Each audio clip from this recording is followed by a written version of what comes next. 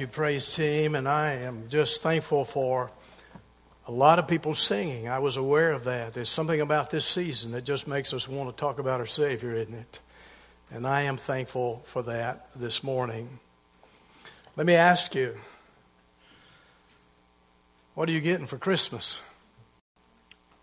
Some of you think you know, and some of you probably don't know what you're getting for Christmas. You probably read this just a few days ago. Cyber Monday brought in $9.4 billion in one day. 19.7% increase over the year before. And they don't have the numbers yet, but they think that yesterday may equal or top that. There are a lot of expensive advertisements going on, vying for your money and my money. Well, I don't know what you're getting for Christmas. I really don't even know what I'm getting for Christmas, but I do know some things about you and about myself as well. I know that you're just tired right now, just stressed. You got about 3 more days until Christmas gets here, and you got about 3 weeks worth of stuff to do, don't you? It just seems like it's not going to end anywhere. And it's a great time to be stressed. It just sort of brings out the best and the worst in us. Well, I know some things about what is causing the stress in your life and in my life at this time of the year as well. I've figured it out. I don't know if this will help you any, but it may give you the knowledge of why you're stressed at a time like this. I think part of it is that we write notes and letters. We don't ever do that any other time of the year, but we decide this time of the year we're going to do that. I think Hallmark was behind that. And then we buy gifts. We buy gifts for people we love. We give gifts for people. We probably wouldn't give them a gift any other time if they weren't in the family. We do that. There's all the wrapping and stuff that has to go on as well. And then there are more dinners and more social get-togethers, I believe, in this month than there is in any other time of the year. And then on top of all of that, as well as all that get-together, some of you try to bake during this season. You've never baked in your life. And you're sitting there trying to bake, and it's just stressing you because it's not coming out like you thought it would. And then, if all of that was not enough to stress you, you know what? The school system turns all your kids out for 2 weeks. You got them at home. And so when you have all of that, you can understand why it's a time to be stressed, can't you? Well, let me tell you something. It can bring out the worst, or it can bring out the best. The question that we really need to answer this time of the year is not what you're going to get or give for Christmas, but how you're going to live. How are you going to live because of Christmas? What happened that first Christmas should change your life and my life forever. I hope you have your copy of God's Word. We're going to look at Luke, the 2nd chapter of Luke, that famous passage. And you know it so well. I'm going to read it from the New King James. You can read it from whatever you got in your hand. But I just want you to look at that. And I want to ask you to stand in honor of God's Word as I read aloud this particular passage of Scripture. Luke 2, I'm just going to read verses 8 through 11 of Luke 2. You follow along in your copy of God's Word as I read aloud. Now there were in the same country shepherds living out in the fields, keeping watch over their flock by night. And behold, an angel of the Lord stood before them, and the glory of the Lord shone around them, and they were greatly afraid. Nobody in this room has any idea what the glory of the Lord would look like. Verse 10, Then the angel said to them, Do not be afraid, for behold, I bring you good tidings of great joy, and which will be to all people. Now listen to verse 11. For there is born to you this day in the city of David a Savior. Well, look at the rest of it. Who is Christ the Lord. A Savior who is Christ the Lord. Would you pray with me? Father, in Luke 1, the angel said when Jesus was born that he would reign over the house of Jacob forever, and his kingdom will have no end. Father, we're exhorted by your Spirit to not be ashamed of the testimony of our Lord.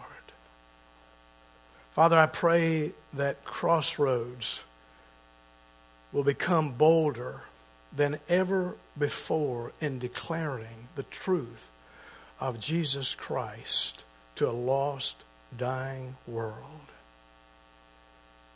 May we join with believers around the world in praising God, and praising you, Father, for the gracious gift of your Son, our Savior, the Lord Jesus Christ. And I pray this in his precious name. Amen. Thank you, and you may be seated. I want you to see two things in that passage of Scripture that we just read a moment ago. I want you to see, first of all, and you have an outline there in the back of your bulletin. I hope you will use that. First of all, I want you to see the Christmas provision. The Christmas provision. What is it? Well, Luke 2, verse 11, and I'm going to read from Philip's translation. It just sort of jumps out at you. This is what it says. This very day in David's town, a Savior has been born for you. A Savior has been born for you. That's the provision that God has given us. The Christmas provision. I didn't say this, but I like it. You've heard it before, so it's not going to be new news to you. But someone said this, and they said it well, I think. If our greatest need had been information, God would have sent an educator to us. If our greatest need had been technology, God would have sent an engineer to us. If our greatest need had been money, God would have sent an economist to us. But our greatest need was forgiveness. And God sent a Savior. That's the Christmas provision. But there's a second thing we're going to focus on today that I want you to see, and that's the Christmas profession. The Christmas profession. What is the Christmas profession? Luke 2:11 again. For there is born to you this day in the city of David a Savior who is Christ the Lord. A Savior who is Christ the Lord. Now, I'm going to ask you some questions this morning, and they're going to get increasingly difficult. I'm going to warn you right up front as we begin to go through these. But I'm going to ask these questions, and I'm praying that you will ask these same questions yourself as we go through those. Let me ask you, first of all, do you believe in Christ's lordship? Do you believe in Christ's lordship? I don't believe we would get too much of an argument out of that in this group. I think most of us would say, yeah, I believe in his lordship. I have no problem with that, Kent. I believe that. Well, let me move you on to a second question. Now I want you to think about this one very carefully. Have you made him Lord? Now don't just let that go over your head. Don't push it over to the side while you're thinking about everything else. I want you to ask yourself this morning, have you made him Lord? Have you made him Lord over all you are? Lord of all you have? Have you done that? Lord of all you do? Let me ask you this. Is He Lord of your thoughts, and Lord of your time, and Lord of your tongue, and Lord of your talent, and Lord of your money? Is He Lord of all those things? He's a Savior, but the Savior is a Lord. That's what I want you to see this morning. It's one thing to sing, Jesus is Lord. When it comes Easter, we sing that a lot of times. It's one thing to say that, one thing to even sing that, but it's another thing to live it out in your life and for me to live it out in my life. Jesus Christ, the Savior, is Lord. Is He Lord over all that you have? You might say, I believe He's Lord. You might be brave enough to say, I believe that He's Lord over all that I am. And I pray and trust that you can. I hope you can do that. Luke 2 said, I bring you good tidings of great joy, which shall be to all people. Now I want you to listen how that verse plays out in all of this too.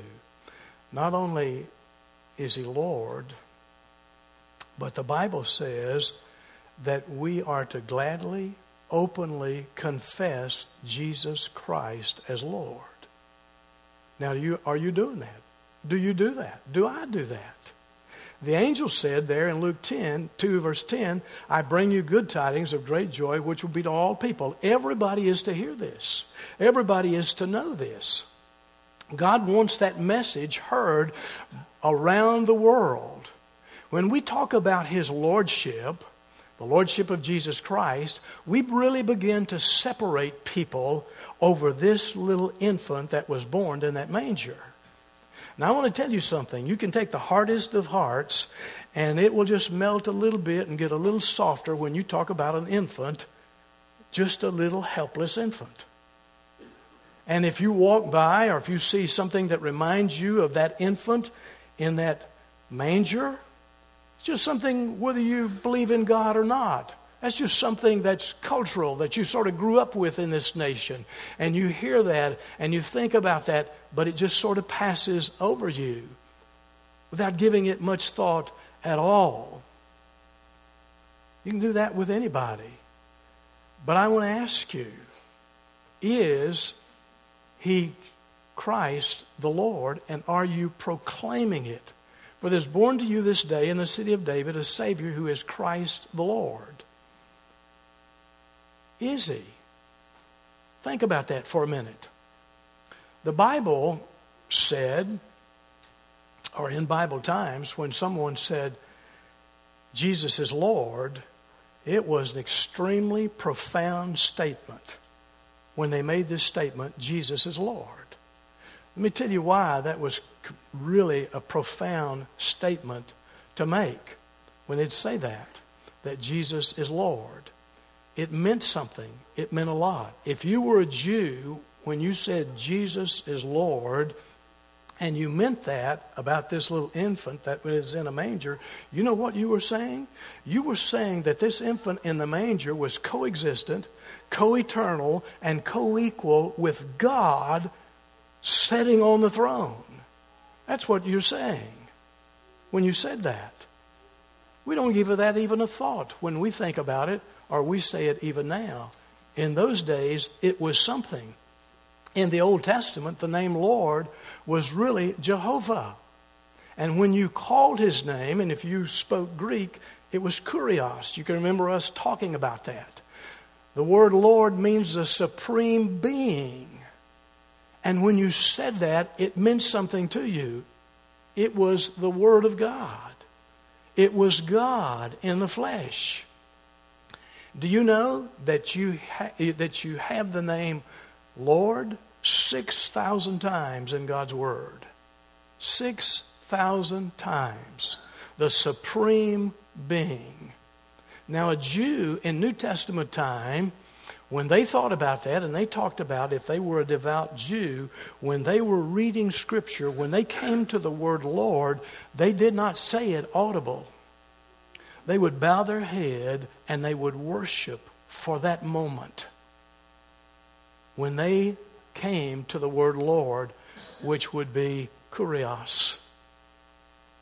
If they wrote the Scripture, if they were a scribe and they wrote the Scripture, when they came to the word Lord, they would lay down what they had been writing with, and they would take up a special pen to write with, just to write that word Lord, because it was a special word to them. That's what they did. That's how much it meant. We just read right over that, and it doesn't mean much of anything to us. Luke 2:11 in the New Living Translation says the Savior, yes. The Messiah, the Lord, has been born tonight in Bethlehem. Now, for a Gentile in that day, when they said Lord, it really meant something to them as well. You and I would fit into that category if we were living back into that date and time at this point. You see, Caesar was emperor. And not only was Caesar emperor, he declared he was Lord, and everybody had to treat him and address him as Lord. That's what he demanded.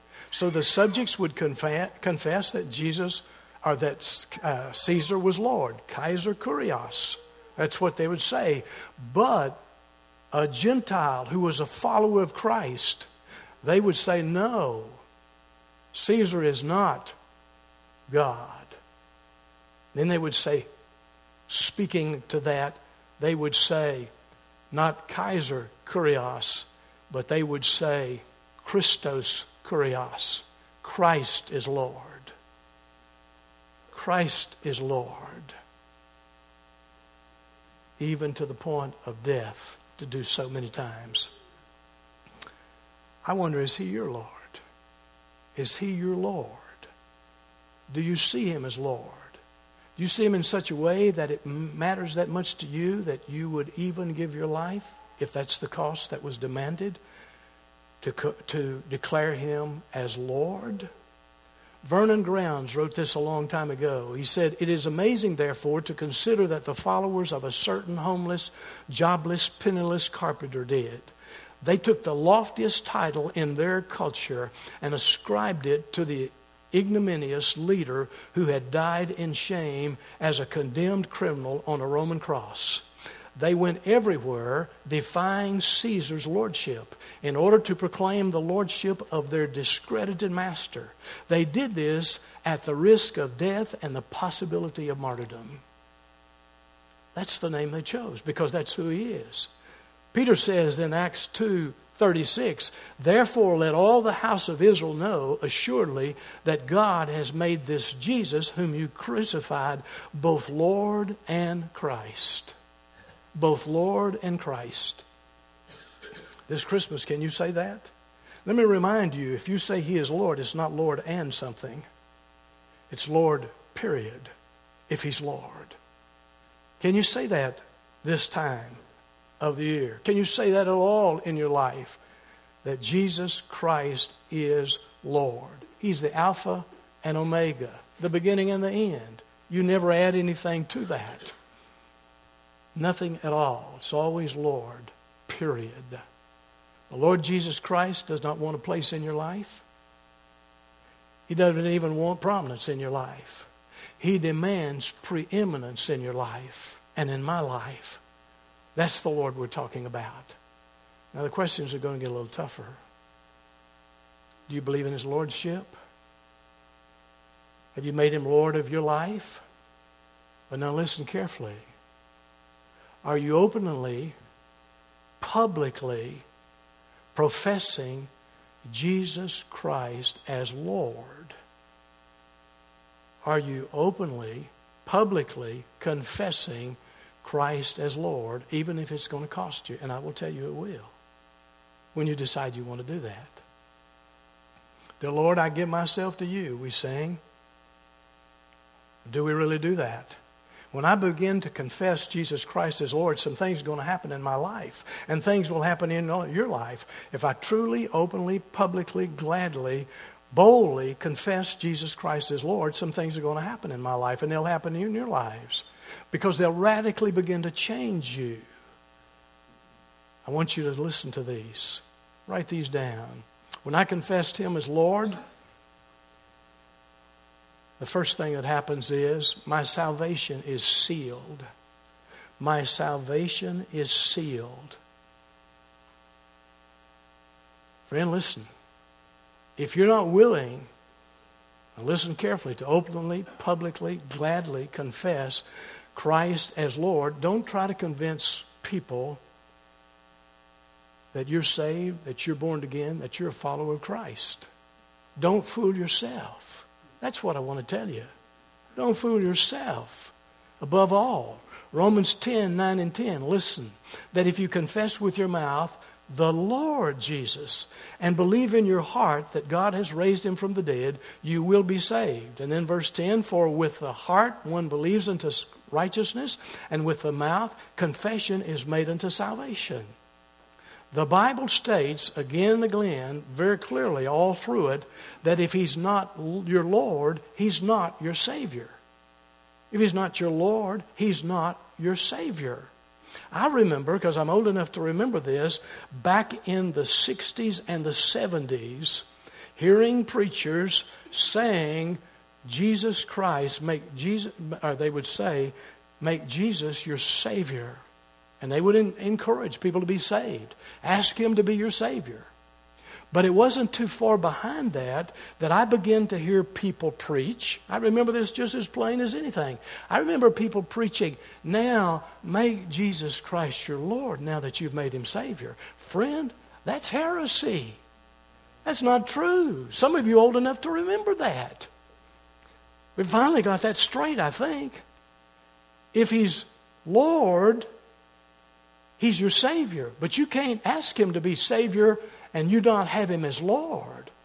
It's not a line that you can go through and say, I'll take a little Savior, but I don't want any Lord.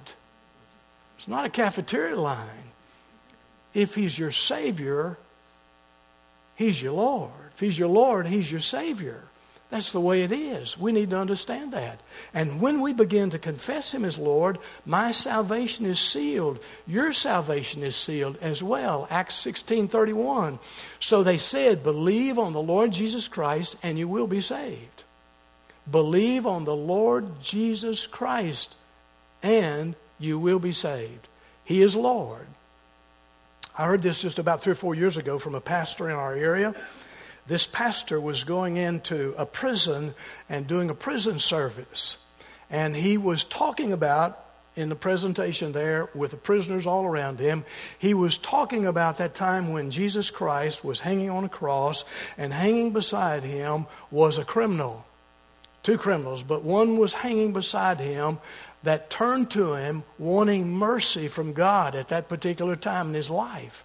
And he said that criminal turned to Jesus wanting this, and Jesus said to this criminal, Lord, when you get to your kingdom. And then this pastor, this minister in that prison began to use the vernacular they could understand. He said, Lord, when you get into your kingdom, put in a good word for me. And the pastor told the prisoner, or the pastors told those prisoners that Jesus turned to that criminal and he said, consider it done. And he said, as soon as I said those words, consider it done, they began to clap, they began to whistle, they began to stomp their feet because they recognized themselves as prisoners with no hope except with Jesus Christ when you confess him as Lord. That's what we're talking about. When you confess him as Lord. But friend, if you haven't done that, you can't call him your Savior. Charles Spurgeon said to pastors a long time ago, if the convert declares that he knows the Lord's will, but doesn't mean to attend to it, it is your duty to assure him that he is not saved. Don't imagine that the gospel is magnified or God glorified by going to worldlings and telling them they can be saved by simply accepting Christ as Savior while they are welded to their idols and their hearts are still in love with sin. Amen, friend. It's exactly what we're talking about. If I'm living a double life and thinking I'm going to heaven and still holding on to those things that God supposedly saved me from, then I want you to know, friend, he's not my Savior. You can't have a Savior without having a Lord. Impossible. Do you know in the New Testament, Savior is only found 24 times. In the New Testament, Lord is found 433 times. The emphasis is on Lord. If I confess openly, publicly, unashamedly that Jesus Christ is my Lord, then my salvation is sealed. But let me give you another thing. If you confess Him openly, gladly, without shame, that Jesus Christ is Lord, Satan is silenced. Satan is silenced. What do you mean, Satan's silenced when I confess Him as Lord? Well, I want you to see what I mean. Satan hopes that you and I will not believe and confess that Christ is Lord. That's what he wants for your life, and that's what he wants for mine. What is the confession of the New Testament church? Do you know what it is? Jesus is Lord. That's the confession of the New Testament church. Revelation 12:11 says, and they overcame him by the blood of the Lamb and by the word of their testimony. Satan is terrified by testimony, and he's conquered by confession. When you and I name the name of Jesus Christ boldly, gladly, and confess Him in the face of Satan, Satan cowards in that. He cowers at that. Satan's forces melt when they hear that. During this Christmas season, would you confess Jesus Christ is Lord? Jesus Christ is Lord. What was their testimony there in Revelation? Jesus Christ is Lord. Jesus Christ is Lord. For there is born to you this day in the city of David a Savior who is Christ the Lord. Tell others He is Lord and that you belong to the Lord. My salvation is sealed. Satan is silenced. But when I boldly confess Jesus Christ as Lord, it strengthens saints. That's the third one. Strengthens saints. Would you like to be a stronger believer? If you love God, you would. All of us love to want to be more than we are. Begin openly, verbally, saying that Jesus Christ is Lord. If you want your faith to be strong, put your faith in your mouth. That's what I'm saying. Put your faith in your mouth and articulate your faith as you speak. Let your soul make her boast in the Lord Jesus Christ. You'll find your faith begins to grow.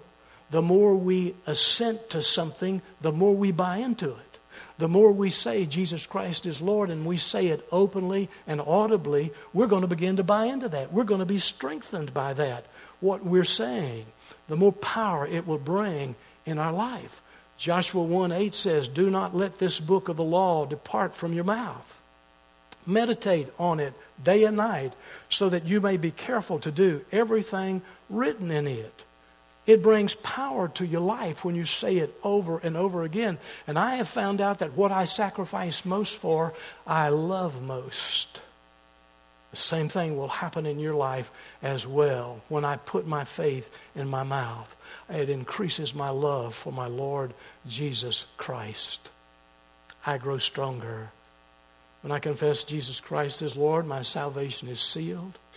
Satan is silenced. Saints are strengthened as we confess Him as Lord. But now I want to show you another one. Sinners are saved when we confess Him as Lord. Sinners are saved. They will be saved. Luke 2, verse 10. The angel said to them, I bring you good tidings of great joy, which will be to all people. I bring you good tidings of great joy that's to be to everybody. Now, everybody wasn't there when that angel said that. It had to begin from there to be spread out to the world around us. We're not all missionaries. We're not all preachers, but we're all, as God's children, to be reachers. God's given us that task in our life. We're called to be testifiers of the Lord Jesus Christ. That's the Christian's Christmas profession, as well as the rest of the year. Kent, it's hard to do that. It's hard to do that. Yeah, it is, if we haven't been used to doing it. It's hard to do it. Well, Kent, let me tell you something. That's sort of private. It is private when you confess Jesus Christ as Lord. But that doesn't mean it's not supposed to be public. Yes, it's intensely private and personal when you invite Jesus Christ to be Lord of your life. But friend, that doesn't mean that it's not supposed to be spread and to be given out to public all around us. When we begin to say that, we begin to touch the lives of people around us. Remember, listen very carefully. Remember, people are not saved by your good life. I know you're wonderful and you do everything so well. But I want to tell you something. People are not saved by looking at your good life or listening to your words that you say. People are saved by the death, burial, and resurrection of the Lord Jesus Christ. But you and I are to be testifiers. We're to give testimony. We are to proclaim it. It is so necessary and so needful that we do that. We're to be both audio as well as visual when it comes to proclaiming the Lord Jesus Christ. We're to do that. People are lost and they need to know the way. These are good tidings of great joy. How are they going to know if we don't tell them? They don't just pick up Bibles and start reading it as a rule. How are they going to know? How are they going to know? Luke 2:11, for there is born to you this day in the city of David a Savior who is Christ the Lord. How will they know if we don't begin to do what God's called us to do? In the late 80s, you may remember that spiritual awakening came to Romania. The dictator Ceausescu was finally taken out of position of leadership. And I had the opportunity to find out what was happening by a man by the name of Dr. Joseph Shone. I remember him telling me this story, and I just want to share it with you. Romania's deliverance from communism came not by military overthrow or not by somebody taking the dictator's place, political revolution. It came by a spiritual revolution. I don't know if you know that. This was the late 80s. It began when a pastor who had been told, you can't preach Jesus Christ, you can't tell boys and girls about Jesus Christ, you can't stand in the pulpit and preach all these things against the nation. It began when this pastor was told that, as well as other pastors, evangelical pastors in Romania, and this happened to be in Oradea, Romania. This pastor and other pastors would be together and pray in secrecy. But this pastor was praying one day by himself, and God told him to be bold. And he said, I will be bold. Lord, I'll do what you asked me to do. And he went to his pastor friends and he said, pray for me. I am going to be bold. I'm going to proclaim the Lord Jesus Christ, and I'm going to proclaim that he loves people, that he died for them, and he will save them, and that he's Christ the Lord. And so he started preaching that. And it wasn't long till the soldiers came to get him. Now, I don't know if some of you may have been in Oradea before. It's a pretty good-sized city, 500,000 or more, I think. But if you know the cities, a lot of cities in Europe are like this, but they have these, we would call them big green spaces, but they have these big parks squared off. And people live all around them, and roads run through them sometimes, but they're just everywhere you live, you'll be close to this large open green space. When these policemen came to get him, word spread real fast down the street what was happening to the pastor. And people began to come out of their houses with their families. Church members first began to come out of their houses with their family and their children. And the members of his church stood between the loaded guns and their pastor, saying defiantly, if you take him, you've got to take us first. And they had their children standing in front of them. And as this began to happen, they began to have hundreds pouring out of the city, coming from all directions around the city until that square was completely filled. And the streets were now beginning to back up with people that was filling it, coming there saying, in essence, if you take him, you're going to have to take us as well. And all these people, while they were standing there, and all this was going on, and it was a very tense moment with those loaded guns pointed there at that pastor, those people getting bold as to what was going on, somebody in the crowd began to shout, "There is a God. There is a God. There is a God. There is a God."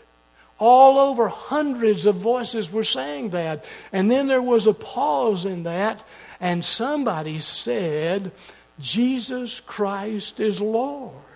Jesus Christ is Lord." And again, the whole crowd began to say, "Jesus Christ is Lord." And a revival began to sweep over Laredo because Jesus Christ is Lord, and his name was lifted up. They were no longer intimidated. That's what he's saying. Well, when I declare boldly that Jesus Christ is Lord, unashamedly that Jesus Christ is Lord, my salvation is sealed. Sinners will be, or Satan will be silenced. Saints will be strengthened. The lost will be saved. Sinners will be saved. When I declare that, there's one last thing I want you to see. When I declare Jesus Christ is Lord, it simplifies my life. How many people could raise your hand and say, "Boy, would I love to have my life simplified," especially this time of the year? It simplifies your life. There's a little old passage of Scripture in Acts that you may not have thought of or known about for some time, but it's Acts 9, verse 5 and verse 6. And they're interesting. This is the Apostle Paul, who has just got knocked flat on his face by a light, laying sprawled out on the ground. And in Acts 9, verse 5, the first thing that Paul says is, "Who are you, Lord?" And the second thing that he says is in the next verse, "Lord, what do you want me to do?" Who are you, Lord? And Lord, what do you want me to do? I want to tell you something. If you live by that, your life will be simplified. Paul didn't say, "What do these other people want me to do?" Paul said, "Lord, what do you want me to do? What do you want me to do?" That's what he's talking about. I'm reminded of the wedding at Canaan when the Lord Jesus Christ's mother said to those servants, you remember, they were trying to get everything all fixed up, and she said to those servants, "Whatever he tells you to do, you do it." That's great advice. That's what Paul was going by. I heard about a pastor, it's been just a few years ago, who was called to pastor a rather large church. Had hundreds of members and hundreds of attenders. And this pastor had just gotten moved in, gotten the books in the office, got everything in the church that he was supposed to have in there that he needed. He'd just gotten moved in, and there was a woman came to his office to talk to him. And the woman said to him, "You're going to have a very difficult job here." That's what a pastor loves to hear when they just got moved in their office. "You're going to have a difficult job here." And he asked her, "Why do you say that?" She said, "Oh, it's going to be difficult, really difficult, to please hundreds of people. That's a difficult job to do." He said, "Madam, I won't try to please several hundred of you. I'm just going to try to please one, the Lord Jesus Christ. And if I please him, that ought to be enough for you." Goodness. It simplifies service, our life, when we do that. How do you please God? When you say and you mean it without stutter or without stammer, "Jesus Christ is Lord." You know this story, November of 1871. H.M. Stanley had just found Dr. Livingstone after having made that trip into the heart of Africa, through the jungles, he finally found Dr. Livingstone. And if you read the story, he fell in love with Dr. Livingstone in the fact that he just loved to be around him and talk to him and listen to him. And as those days that he was there, that Stanley was there before he was to go back, he just began to slip some things in to Dr. Livingstone. He said, you know, you've been gone a long time, and your people in England miss you. We'd love to have you come back. And he'd talk about that, and he'd talk about that in those days that he was there. And finally, it came the last day before Stanley was to leave, steam back to England. And he said to him, he wanted him to go so bad. He talked to him about that. He said, Dr. Livingstone, you've done a good job here in Africa, but you're sick. Come home. Your books have sold many copies. You're a man of wealth now. Come home to the wealth and the accolades that you deserve. And now there's doctors back in England that can help you with this jungle fever that he had. There's medicine that can be given to you. Come on back to your people. Dr. Livingstone, that old doctor, said, let me think about it. I'll pray about it. I'll give you an answer in the morning. Next morning when they got ready to leave, Dr. Livingstone said, I can't go. Here's what he said. He said, I promised God I would serve him here, and I promised God I would die here. Stanley hugged this old man's neck and shook his hand as he got on that boat to sail back. As it steamed away, that was probably the last contact Dr. Livingstone would have with the outside world. But that night, he wrote this in his diary. It's recorded for you to see. Here's what he said. By the light of that little old fire, this old doctor had been there all those years. He said, my Jesus, my King, my life, my Lord, my all, I again dedicate the entirety of my life to thee. You know the story. He died in Africa. You remember before they sent his body back to England, those that loved him in Africa cut his heart out. And they said his heart belongs to Africa. And when he sent his body back to England, there was an international rift. The English people said, this is his homeland. This is where he was born. This is where he was sent from. His body, his heart belongs here. And I want to tell you, they were both wrong. His heart belonged to God. That's where his heart was. It's exactly where his heart was. People will say, do this and do that. But when Jesus Christ is Lord, he's the one that tells you what to do. He's the one that tells you what to do. Let me close with some life application. 21st century pilgrims, we need to ask ourselves, is Jesus Christ really Lord? Is he really Lord of my life? If he's not, what right do I have to claim that I'm a Christian or that I'm a follower of Christ? I have no right. If he's not Lord, I have no right. The Philippian jailer, you remember, was told, believe on the Lord Jesus Christ and you will be saved. We've been in Luke 2:11, for there is born to you this day in the city of David a Savior who is Christ the Lord. Now listen closely. The question is not, will you acknowledge Jesus Christ as Lord? The question is, when will you acknowledge Jesus Christ as Lord? What do you mean, Ken?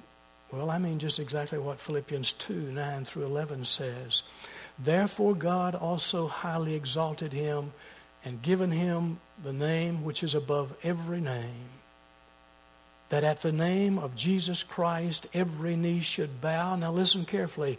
Of those in heaven and those on earth and of those under the earth, and that every tongue, yours, mine, every tongue, should confess that Jesus Christ is Lord to the glory of God the Father. You're going to confess it. If you haven't confessed it already, you're going to confess it. It's not a matter of if, it's a matter of when. But friend, if you wait until that day to confess Him as Lord, it'll be too late. When you confess Him as Lord now, the Lord Jesus Christ, His Son, will claim you as a brother or a sister in the family and present you to the Father that way. Jesus Christ is Lord. Let me ask you to stand. We're going to have an invitation moment. I just want to ask you, would you be ashamed to walk out these doors and walk down the streets down in Cadiz or walk in your neighborhood, and when you greet someone, you would say to them, Jesus Christ is Lord? Would that embarrass you? Would you be ashamed to say Jesus Christ is Lord? Friend, if God says if we are, then we don't know Him as Lord, and we sure don't know Him as Savior. Jesus Christ is Lord. Father, this morning in this place, I just pray for your will to be done among first your people, those who have declared you openly as Jesus Christ the Lord. Father, I pray for those that might be here this morning that have never done this. And it may be a holiday to them, but Father, in your plans, your heart is for them to come know you as Lord and Savior of their life. I pray they would do that today in this place. I pray, Father, that those who know you as Lord will begin to ask you, Lord, what would you have me to do? What would you have me to do? During this invitation, if God's speaking to you, would you say yes to Him? If He's speaking to you to publicly proclaim that, would you be willing to say, yes, Lord, you're Lord. I'll do what you ask me to do. Before this invitation closes, would you be willing to do that? Jesus Christ is Lord. Unashamedly, I proclaim Him as Lord, my Savior, my Lord. Let me ask you to be seated, if you would, for just a moment. For those of you who are regular attenders, we're going to do something a little different this morning. Before we receive our offering in just a moment, I want to just tell you what's going to happen when we have received our offering, and then our search team is going to give a very brief update on what they're doing and what's happening. And then when they get through, we're going to close this service out with our praise team just leading us in a Christmas hymn. And so don't you run out till you've done that. And as you're running out, or as you're going out slowly, there's going to be food back there for you. Just about as much as you could probably eat. So we've saved that till last for you. Let me share this with you before we receive our offering. A lady by the name of Pam was viewing an artist exhibit of his paintings that he had done. And as she was looking at each of these paintings, one particularly struck her. It was a picture of an old clapboard house. And the porch was sagging in over the top of that porch, or the roof of that porch was sagging in. And she said, in describing the picture, that on the front porch there was a lot of gifts and food And there was a little boy with a red cowboy hat just dancing around on that old porch. The artist happened to be there. Pam wanted that picture explained. And here's what he said. He said, my father left me and my brother about 6 months before Christmas. And my mama kept telling me it was not going to be a Christmas this year. There's not enough money. We don't have money to do that.